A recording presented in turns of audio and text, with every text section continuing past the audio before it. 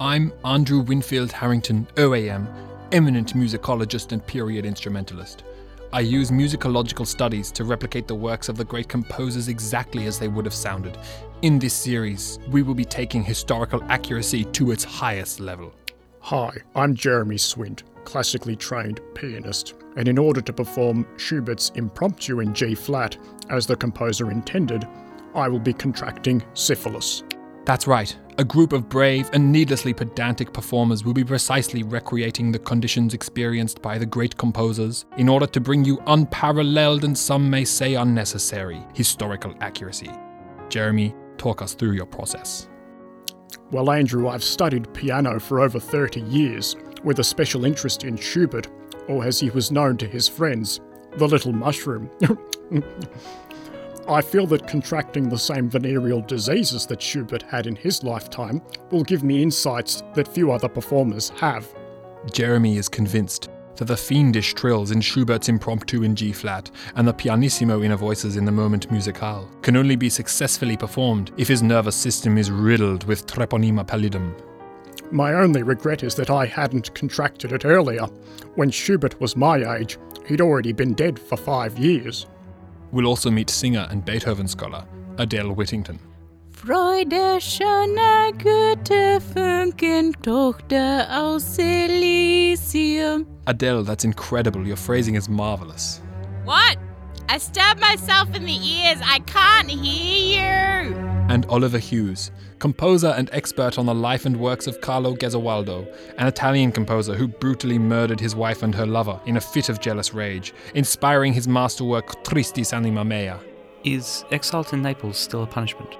I don't think so, Oliver. I need to call my lawyer. All this and more, coming soon. You are now entering Rumpusville. Episode 7. Unresolved Quandaries. Psst. Hey, it's me. You're back. How did it go? Easier than I thought. One shot to the head, one to the chest, then it was all over. Good work. The boss will be here in a minute to pick us up. Where'd you put the body? Dumped him off the pier like you said. Very good. Fish won't go hungry tonight. Well, yeah. But they'll have to eat through the plastic bag I wrapped him in first. Plastic bag? What sort of plastic bag? One of those big green ones you use in the bin. And you put that in the ocean? Are you out of your mind? That'll take like 1,000 years to break down. Was that important? Yes, it's important. Billy the Waterbill's body will be long gone, but your plastic bag's gonna be rubbing out sea life for the next millennium. Oh, well, I hadn't thought of that, sorry. Well, think next time, huh? Alright, I will, no problem. Anyway, the bag won't go anywhere. I sealed it closed and tied a rock to it. Well, at least it won't be floating around. What did you seal it with? Oh, nothing, just one of those little plastic cable ties. Are you some kind of deranged sociopath? It's just a little cable tie, it's not going to do anything. Oh, really? Well, tell that to the penguin it's throttling right now. Sorry, I wasn't thinking about penguins when I was murdering someone. You should always be thinking about penguins when you're murdering someone. Where's my gun? Where's the mark? And how can I make this penguin friendly? Why are you so worked up about this? Because we're Fitzroy Sustainable Assassins. We dispose of people sustainably. We do the dirty work, but we keep it clean and green. Okay. Let me tell you something. I took someone out a few weeks ago, and to clean up, I used vinegar and water. 1 part to 3 parts. Laid down baking soda first, and then sprayed it to create suds. Then I wrapped him up in a wax cloth and transported him, in my Prius, to a permaculture farm with carnivorous earthworms, and they took care of the rest. Okay, I get it. I'll try to circle of life it next time. Alright, I'm glad you're seeing some sense, but you're on thin ice. I bought this 6-pack of kombucha to celebrate, but now I'm not sure you should have any. Now tell me how you cleaned up the scene. The scene. How did you clean it up? Oh, the scene. Yeah, I cleaned it. How did you clean it, Gavin, and so help me? Bleach. I bleached it. Are you kidding me? That caustic crap is going straight into Port Phillip Bay. Tell me you used old t-shirts as rags. Paper towels. Paper towels? God damn it! How did you dispose of those? Landfills. Son of a...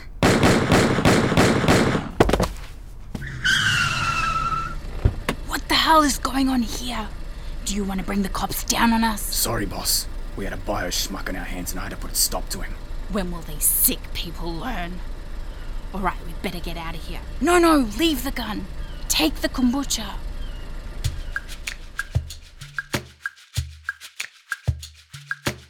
I'll give you one more chance, George. I need that information. That's not the way the game works, Carrie. Ah! What the hell? A man is dead, George.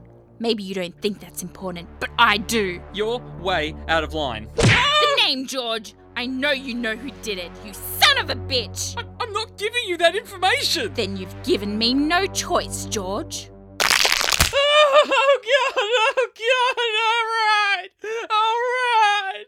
It was the Reverend Green in the ballroom with the lead pipe. Those were the cards I put in at the start. Oh yay, so I win again. Carrie, you're taking this way too seriously. You guys want to play another round?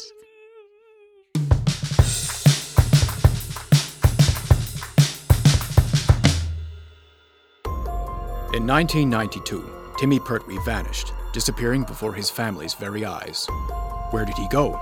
Why can't he be found?